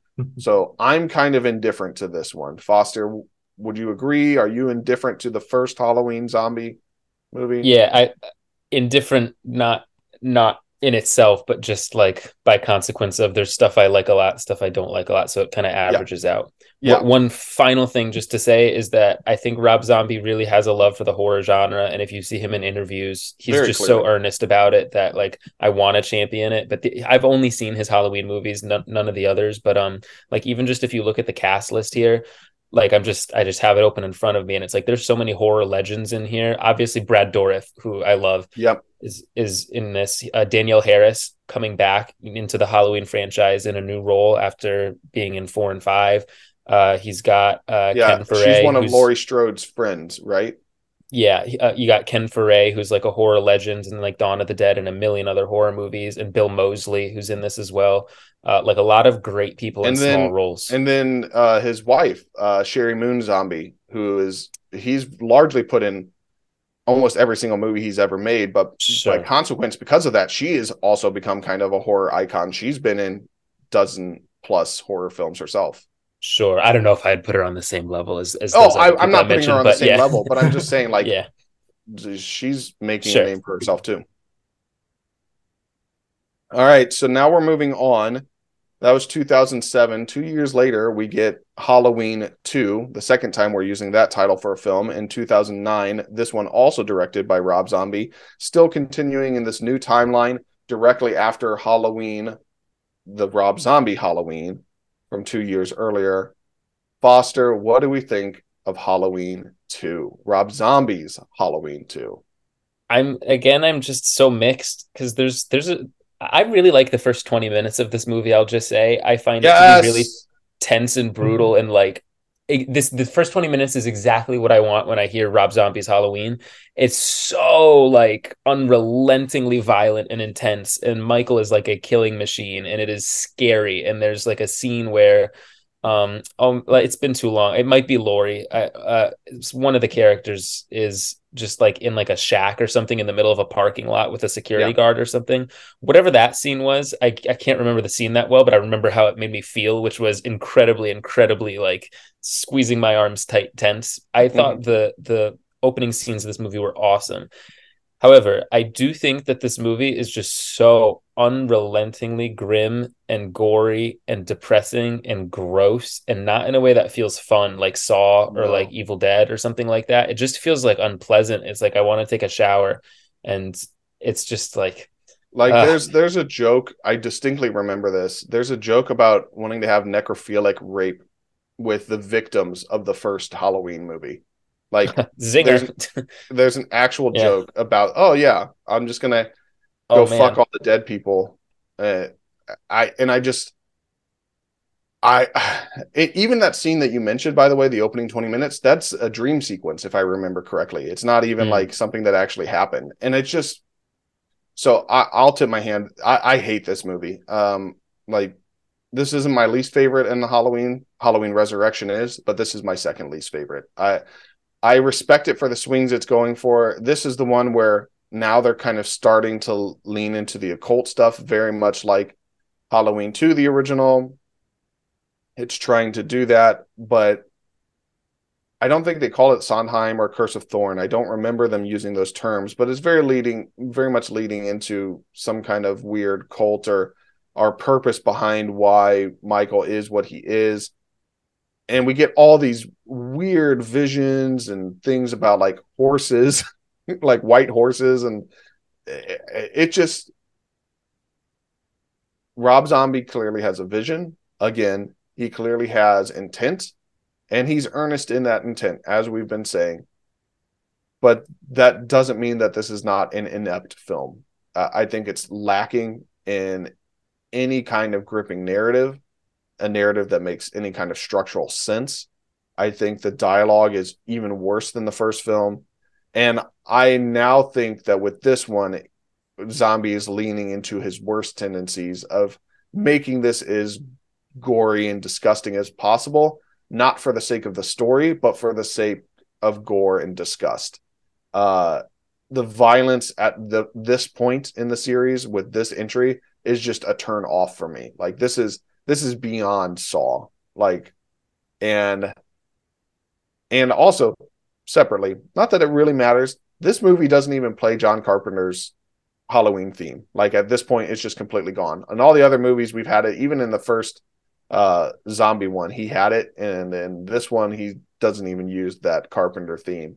And it I'm glad he almost didn't, because it's like this movie doesn't even earn that theme song. Like it doesn't earn that iconic musical score. I I personally cannot recommend this film. I don't recommend it. I don't like this one at all. Foster, are you there with me, or are you more in the indifference? I don't recommend it personally, but the thing is, like, some people love this movie and it really has a Yes. following. And like, if you go on Letterboxd, the top three most popular reviews right now are 5 stars, 5 stars, 5 stars. But then the fourth most popular review is half star. So like, if that tells you anything, it's like, Well, and if you I look also, at the spread of it too, if you look at the spread of the ratings, it's all over normally the there's place. yeah, there's a peak normally in most movies where there's a high point, and then like the second highest points are on either side, and then it devolves from there. And this is inconsistent across the board from half star all the way up to 4 star. Hmm. This has a lot of ratings. So I will say that I think we are in the majority. Most people don't like this movie, but there are absolutely, as you said, Yeah. people that love this. So if you are one of the Rob Zombie Halloween lovers, I am sorry that we're shitting all over something that you love. But man, it really doesn't work for me. But I totally acknowledge that, like you said, Foster, this works for a lot of people. A lot of people truly love this film. Yeah. I don't see it, but Yeah. um, so from a franchise Paradiso perspective, we are not recommending this one, but I would think we would put the caveat, the asterisk. If you are a Rob Zombie fan, I think these are worth checking out. Would we Hmm. agree? Yep. Not recommend, but know thyself. Yes. So now we are back to fixing the timeline once again. Rob Zombie's first Halloween was financially successful, and it got middling reviews, but a lot of people still enjoyed it. But when Halloween 2 came out, it was back to the drawing board. So, and not even just back to the drawing board, but back to the drawing board after a long hiatus. Halloween 2 came out in 2009. It wasn't until almost a decade later in 2018 that we got Halloween. This is the third time we are using the title Halloween for the title of a film. This one is also changing the timeline where Halloween H2O took place after the original Halloween 2 from 1981. This one doesn't even keep Halloween 2. If memory serves me correctly, correct me if I'm wrong, guys. This is just the original Halloween exists, and that's it. Yep. Halloween 78 exists, and then we are skipping all the way to 2018's also titled Halloween. So the timeline is Halloween, Halloween. That is the timeline order of what we are in now. So Halloween 2018, this is the beginning of the David Gordon Green trilogy, where he put his stamp on the franchise. What do we think of David Gordon Green's 2018 Halloween? So I will admit that I will be looking back on Halloween and Halloween Kills with pretty distinct rose-colored glasses. This Halloween in 2018 came out at around the point where I was allowed to go see R-rated movies in a theater by myself. And I was just super excited. I watched the first Halloween. I watched all the trailers. I was just giddy. Yeah, I really like this movie, the first of David Gordon Green's trilogy. I think it's great. I think it's just fantastic to see Jamie Lee back again. I think the new cast is absolutely fantastic. I think they're not necessarily a breath of fresh air, but like great new protagonists. I like the fact that Halloween 2 doesn't exist. I think just getting it back to basics was the right choice, and having Michael not be Laurie's brother, but also acknowledging that in the movie, like I think some of Allison's friends say something along the lines of like, wasn't he her brother or something? And Allison's like, no, that was just a rumor, which I think was the right choice and the right direction to go for the franchise. It's just simpler, and this movie's also pretty brutal. Not as brutal as the next two get, but it does sort of signal that this new trilogy is not really messing around, and I think that that's a really good thing. It just brings the franchise back to basics in ways that I think it needed, especially after the shitty sequels of the 90s and 2000s. Most of the shitty sequels in the 90s and 2000s, and the zombie trilogy. I think it was a great move to bring it back to where it was, the closest it could have been to where it was back in the day. Just to clarify, zombie duology, not trilogy. Foster, my bad. What is your take? Yeah, I like this a lot. I kind of like Rowan. I think I'm gonna be looking back on this whole trilogy because I'm a Halloween Ends truther, as you'll find out in a couple minutes. Pretty fondly. I kind of like these a lot, actually. I didn't love it as much when I first saw this one in theaters. I think I was ever so slightly underwhelmed by it. But then after watching all of the sequels and then coming back around to Halloween 2018, I was like, oh yeah, of course, this is like one of the best sequels. Like just the production value is so much higher. The mask looks awesome. It's like might even be my favorite mask along with the original. I forgot that you were a big stickler on the masks.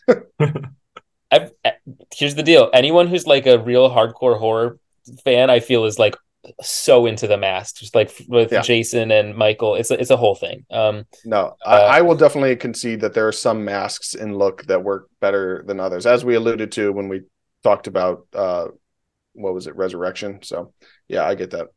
Well, this is the second best for those keeping score after the original. And I kind of really like the younger characters after having a few years distance from it. I didn't like them when I first saw the movie all that much, but I had like a realization when I watched it the most recent time. Like in the same way that we now look back on things like Halloween 3 and are like, oh yeah, the 80s, like the 80s had just perfect movies, perfect vibes. And then the way like I am now looking back at like Halloween 6, which isn't a great movie, but like I just love the 90s feel of it. Or same thing like with H2O, which I like a lot because of the 90s feel. I think 10, 20 years from now, people are going to look back on Halloween 2018 and be like, oh, the 2010s. Because like I think David Gordon Green, even though he's not really like a horror guy to me at least, I think he's really great at capturing like small town energy and like capturing the moment, I feel. And I think it's gonna have a lot of legs like going forward. And I think people are going to look back on those movies and feel some sort of like 2010s, 2020s nostalgia. I know that he definitely didn't start as horror, but I think we're going to have to start considering David Gordon Green as a horror guy. I mean, yeah, he did Your Highness and Pineapple Express, but his last four movies have been three Halloween movies and now an Exorcist movie. So uh, I think he has shifted genre.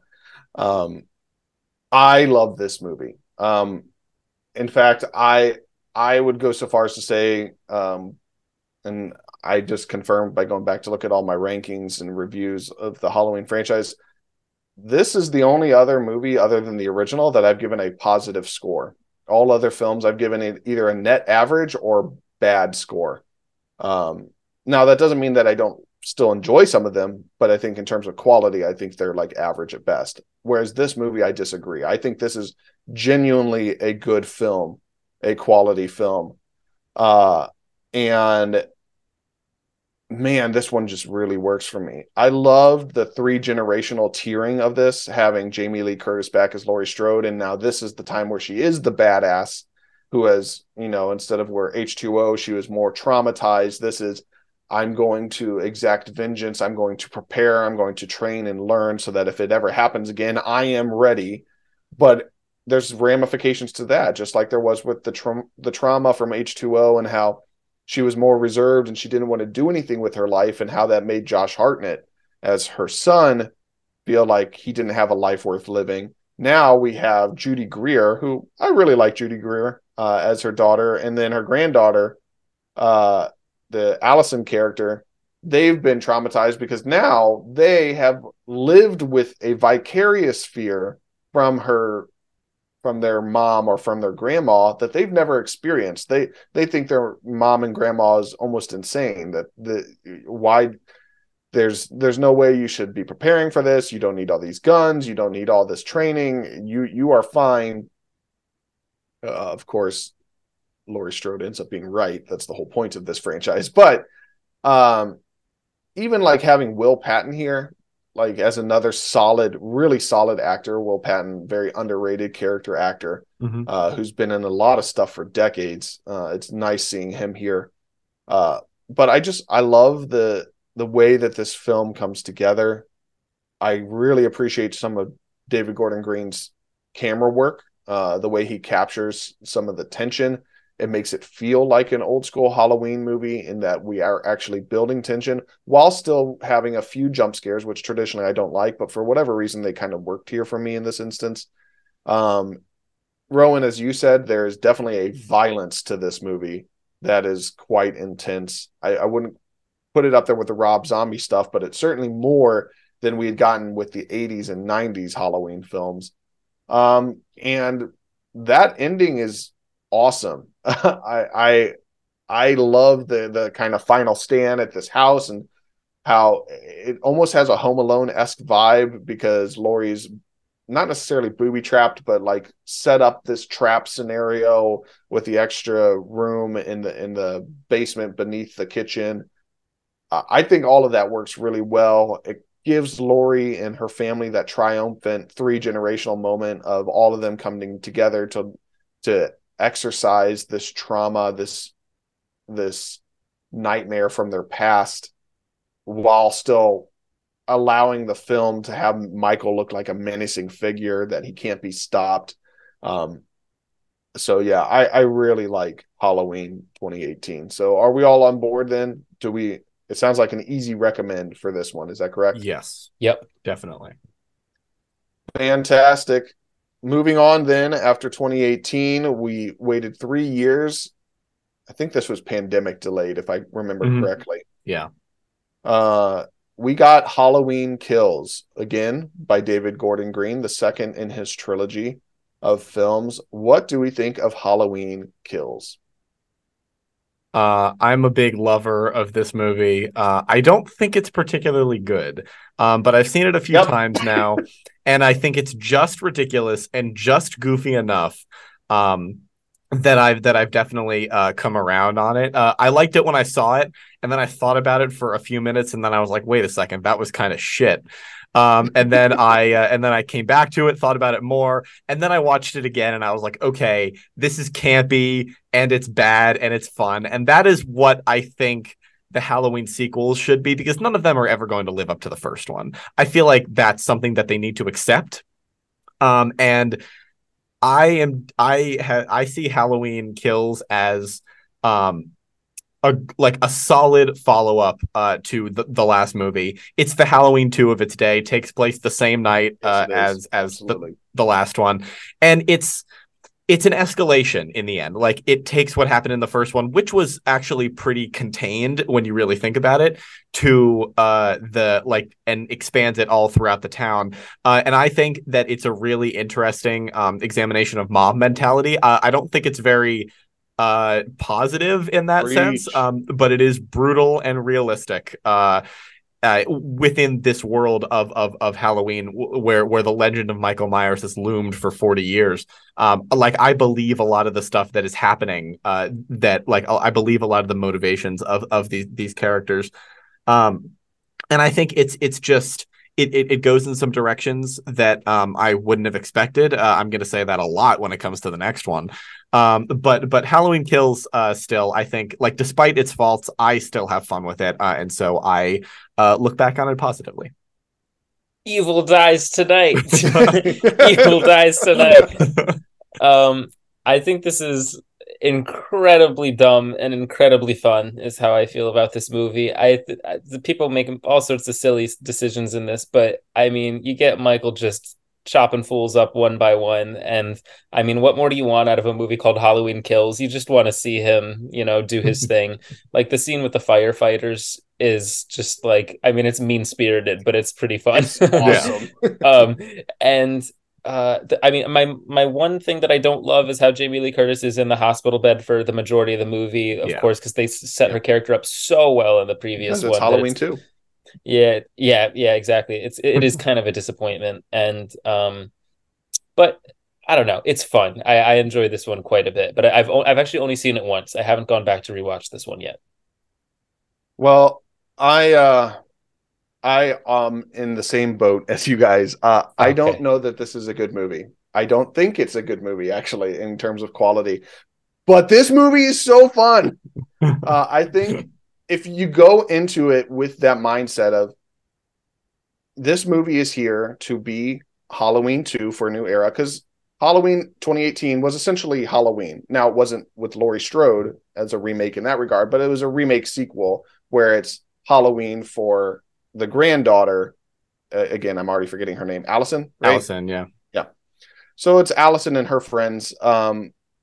And it's doing the Halloween thing. And this is the very same night, just like half hour later, not even that really. This is a continuation of that story. And because of that, we get Laurie Strode in the hospital for half the film, and that's frustrating. And the plot doesn't really develop that much further narratively because of that. And it really feels like the movie is stalling for time because the franchise itself is stalling for time. This is a middle entry. It's trying to give us that trilogy feel. And the only way to do that is, although the motto is evil dies tonight, well, evil clearly can't die tonight. We know that because he has to come back in the third film. So, like, there are clearly problems with this movie and its structure, its place in the trilogy. But I just don't care. Like, this is one of those movies where even me, the narrative plot person, I'm like, I'm having so much. That opening firefighter scene is the embodiment of this entire film, where it's just like, oh, okay, so now we just have a relentless killing machine and he's taking names, and it's badass and it's brutal and it's a blood-filled massacre. And we're like almost even dropping the horror aesthetics. This is just almost an action thriller at this point. And we're just going to let Michael go ham. We're going to give him one movie where he just goes nuts. And it's after having so many movies where, in a lot of these movies, he only kills like 2 or 3 people sometimes. Mm-hmm.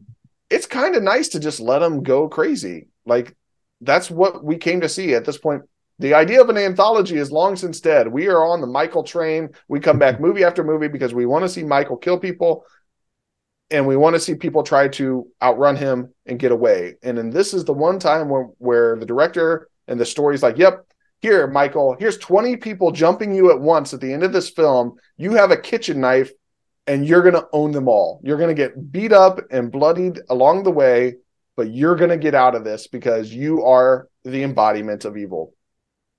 I do agree that I completely love how this also, not beyond the Laurie Strode of it all, encapsulates Halloween 2, and actually a little bit of Halloween 4 had this as well, the mob mentality aspect. I think that is really great. I know a lot of people didn't care for the chasing around the hospital and all of that, and I can totally see where that maybe wouldn't work for you. I think it was fine. Frankly, I just also like Anthony Michael Hall, legendary 80s actor, coming here and playing the Tommy Doyle character. We have Tommy back again, so that's kind of fun. I don't know. I acknowledge that this is not a good quality film, but I have so much fun watching this one that I'm at bare minimum indifferent to this, if not even recommending it. What do you guys think? I would like to recommend it personally. Yeah, I'll recommend it too. All right. We recommend it with Let's go. the caveat. Please know that you're here to watch Michael kill people in this one, and you're not here for the plot. And you're going to have a damn fun time. And that brings us to our last film, released 1 year later. Again, it probably would have been a 2-year. I assume they wanted 2018, 2020, and 2022 would be my guess, every other year. But because of the pandemic, Halloween Kills came out in 2021. So in 2022, we have Halloween Ends, the last movie in the David Gordon Green Halloween trilogy. And as of this recording, the most recent film we've gotten in this franchise. I don't even think I've heard rumblings of another film in production, even though this movie has a very definitive ending. We know this franchise is too popular, too famous, and makes too much damn money for them to quit. So we all know Michael's coming back at some point. It's just a matter of when, but I don't think I've heard. Have you guys seen any reports or anything of them? No. So nothing's in the works at this point, especially with the writer strikes and everything having just recently ended.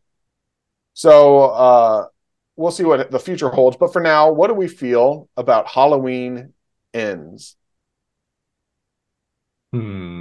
Foster, I think you should start this one off. Okay, here we go. So to get it out of the way, I know that this is not a satisfying conclusion to this new trilogy. Like, I totally understand why people don't love this movie. The setup of Halloween 2018 is so strong for like a Michael versus Laurie showdown, and then Laurie being sidelined in Halloween Kills makes you think, okay, but then we're gonna get the finale in a year, and then it doesn't deliver on that at all. So I get it. I get the disappointment. This for me is like a what is it you like about movies sort of thing. And so for me, I really love vibes. I love the feeling I get from a movie. Plot means very little to me most of the time. I just want to like feel something new and feel something different. And to me, this movie gives me a feeling unlike anything I've ever experienced in a Halloween movie. I would say the closest comparison I can give it to is like John Carpenter's style. I actually feel like this is closer to a John Carpenter movie than just about any other movie in the franchise, of course, apart from the original.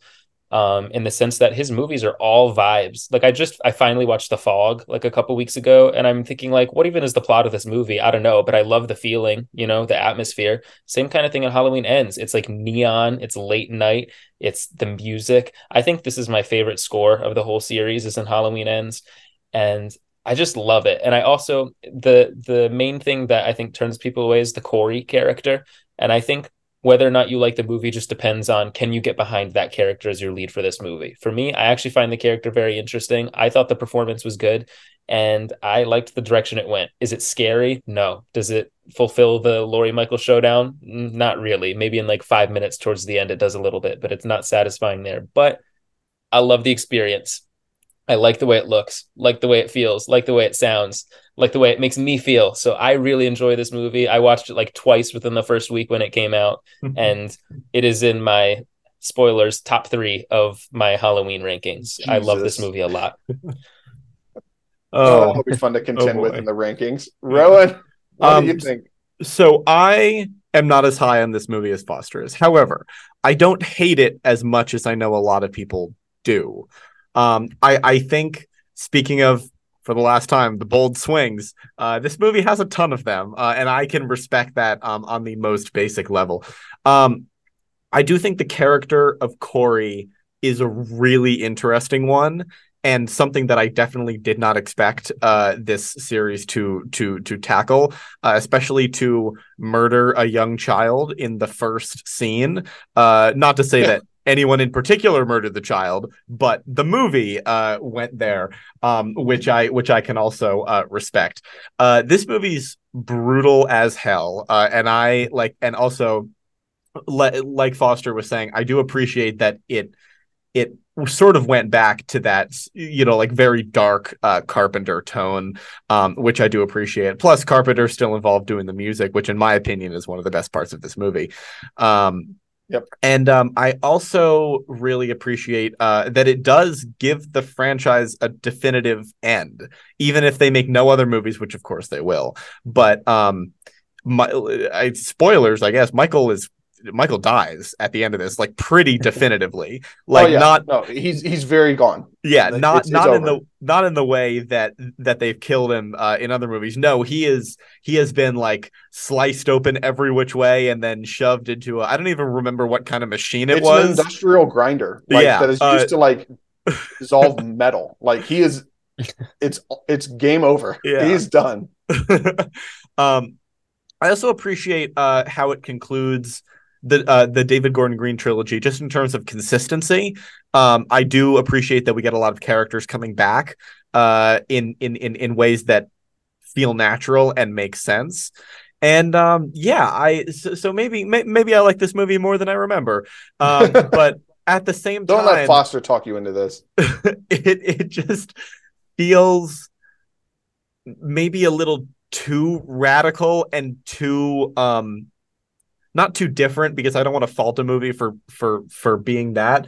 But I think part of it might just be it's not really my thing, in that it just feels to me not like it might feel Carpenter-ish, but it doesn't feel Halloween to me in the ways that the 2018 Halloween and Halloween Kills do. And also, I feel relatively unsatisfied by Laurie Strode's ending. It just feels too clean and very easy, in a way that after she was basically sidelined for Kills, it just feels like they sort of put her character to the side after that in favor of Allison and now Corey, which I don't hate. I like Allison, and I think Corey's an interesting character. But it does feel like it was ignoring Laurie in a way that, as the definitive ending to the franchise, it really shouldn't have. So maybe I didn't hate it as much as I originally thought. But I still don't really love it either. Yeah, I really don't like this movie. Like, at all. And again, I said earlier I like big swings, and I like the big swings here. These are swings and these are huge misses, and a lot of them are borderline unforgivable. Foster, this is where you and I have always differed, and we will continue to differ. And I think that's what makes these conversations so fun, is you are much more of a feel and vibes person, and I totally respect that. And I genuinely love hearing your take every time. But for me, as more of a narrative plot person, I can't fathom some of these decisions that they make.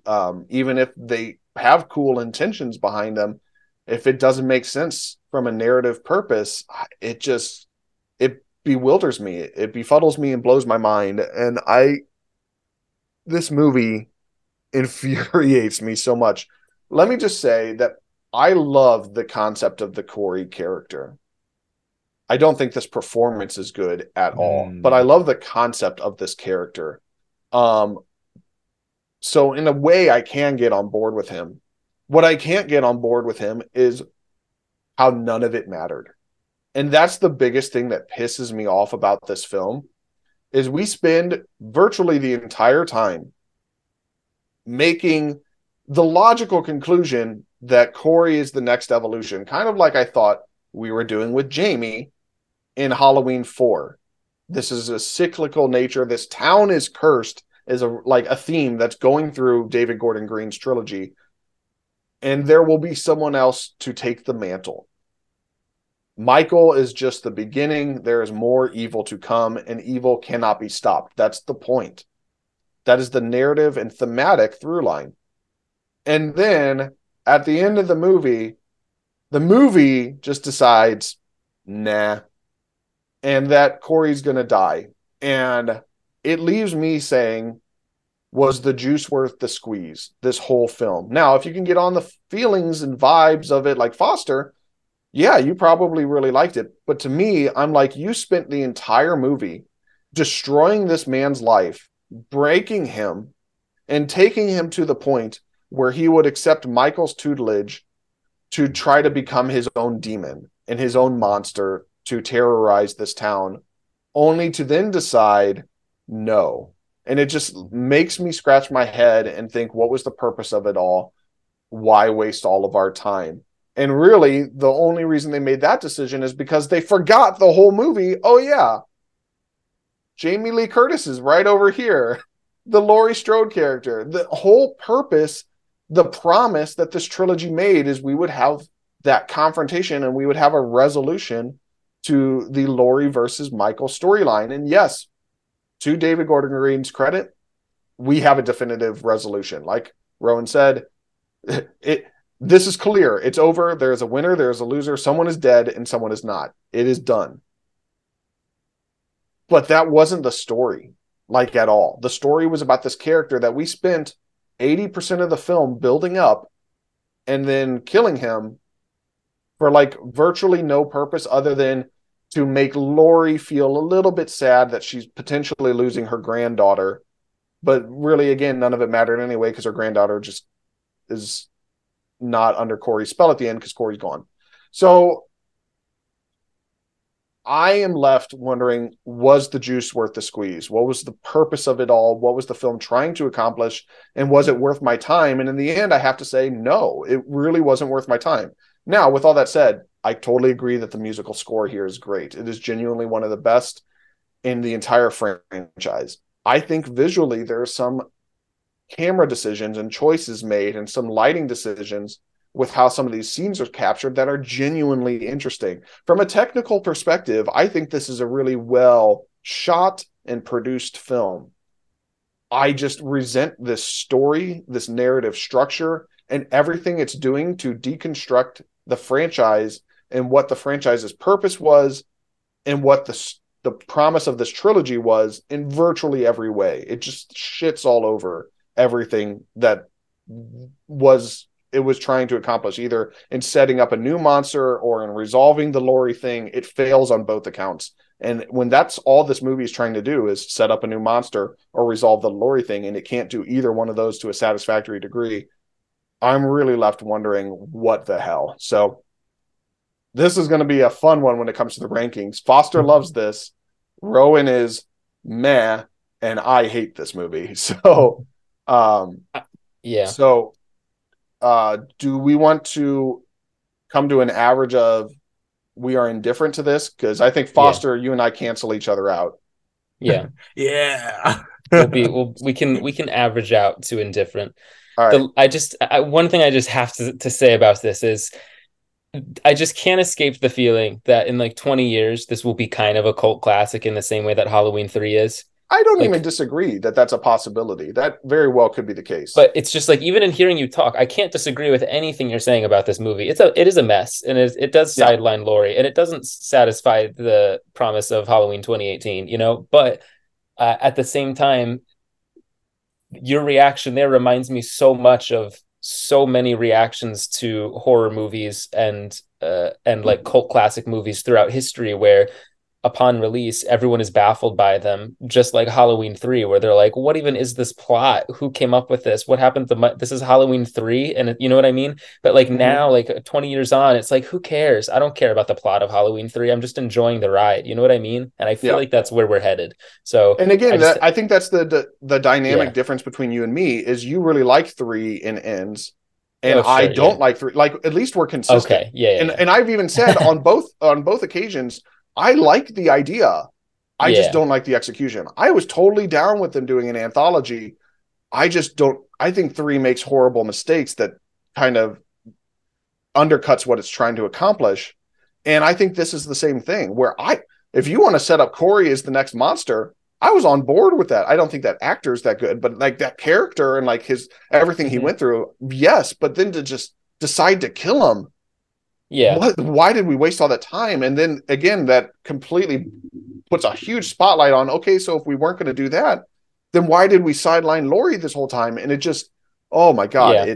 it blows my mind. And just like Rowan, what you were saying about how radical this plot is and how it might even be too crazy. That's exactly what I like about it, is that it's like when I watch this in the theater, I'm like, what even is this? I have no idea what they're trying to do with this movie. But Yep. you know what? As a fan of movies, I think you two will relate to this at least. I'm addicted to the feeling of discovering a movie that gives me a feeling that I've never felt before. Sure. Something that's like, wow, I've never seen anything like this. And for me, even if Halloween Ends doesn't actually stick the landing perfectly, I can't say that I've ever felt a movie quite like it before. And it's like, what did people really want out of it? They probably just wanted a great showdown between Laurie and Michael, which I understand, but it's like, we kind of got that already in Halloween H2O, you know? Or do you want Michael's as a killing machine? You already got that in Halloween Kills. You want him as like a stalker, creepy guy? You have that in the original. It's like everything that you could possibly want, you've had in one of the sequels already. So I just love the swing. That's all I'll say. I'll shut up about this movie, but yeah, we'll land it indifferent because we have to. And for time. So we're landing at indifferent for Halloween Ends. And now that brings us to the moment where we have analyzed all the pieces of the puzzle. We're going to put the picture together. It is time to rank the definitive ranking, the franchise Paradiso definitive ranking of the Halloween franchise. Who knows how we'll feel tomorrow, how we would have felt yesterday, but how we feel today is what matters. We're going to come together. We're going to debate, argue, concur until we have a conclusive collaborative decision on the ranking of this series. So I think as we do with our regular episodes, we should try to count this down. I think that's more fun. And I think collectively, we all fucking hated Resurrection. Yeah. I have that as dead last in my list. Me too. Where do you guys have it? Yeah, it's last. All right, so Resurrection is number 13. Are we just down for that? Yep. All right. Where do you guys want to go from here? Because I think there's still some more consensus. I would put Rob Zombie's Halloween 2 here. What do you guys have? Again, Rowan, I know you abstain from the zombies, but I have 5 here. You have Halloween 5. Okay. Yeah. Foster, what did you have? So this is my ranking when I watched them like a year or two ago. You might be surprised I actually did have Halloween 6 here, the theatrical cut, but we'll maybe bump it up a little bit to account for how much I like the producer's cut. I also have Halloween 5 pretty low. But I'm okay with putting Halloween 2, Rob Zombie's Halloween 2 here as well. I had Halloween 5 is my next one. So like my last 3 are Resurrection, Halloween 2, Zombies, Halloween 2, and Halloween 5. Where did you have Halloween 2 Zombies, Halloween 2 relative to 5, Foster, since you and I are the only ones that have seen the zombies? I have Halloween 5, and then just above that, I have both of the Rob Zombies. Okay. So we can maybe do you want to do Halloween 5 at number 12 and then Rob Zombie's Halloween 2 at number 11? Throw a bone to the people that love zombie. Yeah, it's just like 5 to me is just such a nothing movie. Whereas like at least Halloween 2, even though I probably like Halloween 5 more, so we could put Halloween 5 at 11, but Rob Zombie's like Halloween 2 more. I really hate 2, but I'm willing to throw a bone to the zombie fanatics if you are. Sure. Okay. So then number 12 is Halloween. But if we're Halloween doing that, 5. Let's be clear. We're throwing a bone to people that are not involved in this podcast. So I would be more inclined to put Halloween 2 here because this is our podcast and our ranking. Yeah. Okay. So Halloween Resurrection 13, Halloween 5 at 12, Rob Zombie Halloween 2 at 11. Do we want to do Rob Zombie's Halloween 1 at number 10? I actually have Zombies Halloween 1 much higher. Okay. There are movies I hate more than Halloween, such as Zombies Halloween. So, but we could do Halloween 6 is next up on mine. What? So Halloween 6 is next up on mine because I haven't seen the producer's cut, and that's 6 is next up on mine as well. But here, Yeah. with that said, since I have Zombies Halloween higher up, so zombie fans will get some love. Can we put Halloween 2, Zombies Halloween 2 below Halloween 5? I really can't stand Yep. Zombies Halloween 2. Yep. That's fine. So All right. at number 12. At number 12, yeah. Zombie Halloween 2. Okay. Halloween 5 at number 11. And then 5, Revenge at number 11. So number 10, this is where I have the theatrical cut of 6, Curse of Myers. Rowan, is this where you had that as well? Yes. Okay. So it really comes down to, Foster, how much do you want to push the producer's cut love? Because we're not going to put a theatrical cut and producer's cut. If we're just blending them together. We're going to blend them together as to one thing. How about this? What's our next one? What would go next? You guys aren't going to like it, but I have Season of the Witch next. Season of I the don't Witch think that's happening. Yeah.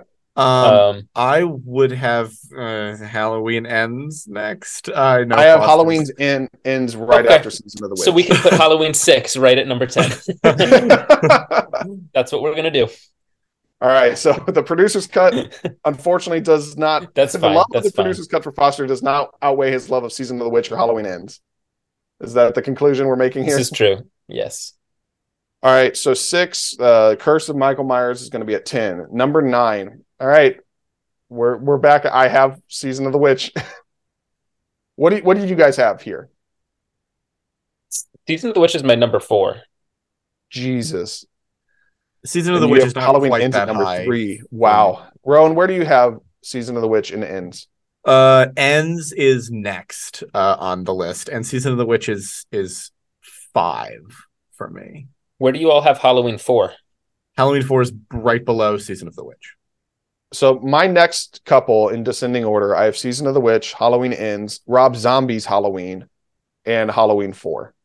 Sorry, was Rob Zombie's Halloween on the upper or lower end of that? So 9, Season of the Witch, 8, Ends, 7, Zombies Halloween, 6, 4, Return of Michael Myers. Okay. As a slight compromise, would you be willing to do Rob Zombie's Halloween at number 9? And then you can put some of the ones that I like directly above that? We'll have to do that. We'll come to it. All right. So we'll do Zombies Halloween. Yep. At number 9? At 9. And so now at number 8. So this comes down to Rowan and I. You can put Ends there. Ends lower, but I know you really love Ends. Would you be? You can put it at number 8. All right. Ends at 8. Number 7. I still have Season of the Witch left over, and this is then getting close to where I have 4, Return of Michael Myers. Yeah, I strongly prefer 3 to 4. Rowan? My feelings are not as strong as Foster's, but I do prefer 3 to 4 as well. Okay, so Halloween 4 at number 7. Would you guys maybe? be cool with doing 4 and then 3? Mm-hmm. Yes. Those out of the way? Totally. Yeah. All right. So 4, Return, and then at the 6th slot, we have Season of the Witch. Yes. How about Halloween Kills for number 5? That's exactly where I have Kills, is 5. I'm okay with Kills being there. All right. Now the top 4. What we have left on the board is the original Halloween 2, Halloween H2O, and the 2018 Halloween. How do you guys? Halloween 2. Yeah, the original Halloween 2 is my least favorite of those. Same with me. Cool. So Halloween 2 is number 4. Mm-hmm. Number 3, what do we got? This is where I would have H2O. H2O is next for me as well. Okay. I do like H2O. So I have H2O like a few slots higher on my list, but it's not really like that strong. A few? There's only 3 spots left. On my ranking. Like I have H2O in my top 3, and I have Halloween 2018 like at number 6. Oh wow. Okay. Interesting. Okay. I would compromise and put 2018 here and H2O next. I have Halloween 18 as my number 2 and H2O as my number 3. Rowan, where do you have 18 and H2O? Exact same with me. The exact same. Yes. So Rowan and I both have 2018 Halloween at 2 and H2O at 3. And Foster, where did you have those two? So here's the deal. My top 5 or 6 are pretty even. And so I keep like shuffling them around even as we were doing this today. But like my H2O is either 2 or 3. Halloween 2018 is like 5 or 6. So it's like a couple spaces above. But I can go either way. They're pretty close for me. We can do Halloween 2018 at number 2 and H2O at number 3. That's fine. Okay. Oh, hell yeah. I think that just because Rowan and I both had it higher, I think that's probably the consensus. Yeah, I would agree that that's also the consensus. What do we think we're going to put for number 1, guys? I really don't know. It'll be struggling. A tough choice. So yeah, this was a foregone conclusion. I don't think any of us saw that being any different. Obviously, the original 78 Halloween is going to be at number 1. Well, that was actually a lot easier than I thought it would be. Yeah. I anticipated you putting up a bigger fight for some of those, Foster. But I guess at the same time, like, Rowan and I had them so low that it just hurts the average. Mm-hmm. Before we move on, I do have a recommendation to the listeners out there and to you guys as well. For those who are fans of Halloween, there are 2 books that I was recommended by Jonathan Watkins, who may or may not pop up on the show at some point. Jonathan Watkins of CinemaSins fame. Yes, indeed. The first book is called Taking Shape, and it is basically a history of each individual movie in the Halloween franchise, going up to, I think, Kills, because the book came out before Kills. But it's just a really, really fascinating, like in-depth examination with interviews with a lot of people involved with the franchise. But the sequel, Taking Shape 2, is one of my favorite behind-the-scenes books I've ever read of anything, because it is twice the length of the first book, about all of the unmade Halloween sequels, including so much supernatural bullshit, a Hellraiser, multiple Hellraiser crossovers. It is insane. Interviews with so many people involved with all of those movies. It is wild and just so interesting. And so full recommend for both of those. I couldn't go this whole episode without mentioning those. No, that's a good shout out. Yeah, very cool. That is very cool. Okay, so that's gonna now sit on my like to read list for about 10 years, and then eventually I'll get to it. Expect like a message from me 10 years from now. Cool, hey, remember when you recommended that book? A Halloween Hellraiser crossover now has my brain racing. It's say. like I didn't even know that was a thing. There wasn't 1, not 2, but 3 potential in development ideas that were scrapped. The 80s or 90s, or when were they doing it? I think it started pre Freddy versus Jason, and then Freddy versus Jason brought that like concept back a couple of times. Oh my god, that'd be so bizarre. Just throw them all in one movie. Fuck it. Yeah, why not? All right, so we have our list. Let's count it down. The definitive, unimpeachable Halloween franchise ranking by the Franchise Paradiso podcast. We have in 13th place Halloween Resurrection. In 12th, Rob Zombie's Halloween 2. 11, Halloween 5, The Revenge of Michael Myers. 10, Halloween, The Curse of Michael Myers. Producer's cut or theatrical cut blended together. Number 9, Rob Zombie's Halloween. Number 8, Halloween Ends. Number 7, Halloween 4, The Return of Michael Myers. Number 6, Halloween 3, Season of the Witch. Number 5, Halloween Kills. Number 4, the original Halloween 2. Number 3, Halloween H2O 20 years later. Number 2, Halloween, the 2018 David Gordon Green version. And number 1 in our hearts for all time and always, will never be struck down, the original masterpiece by John Carpenter himself from 1978, Halloween. You guys, we did it. We got there. Did it. Woo! Yes. Excitement, joy, laughter. And there was much rejoicing. All right. Well, I think that's about it.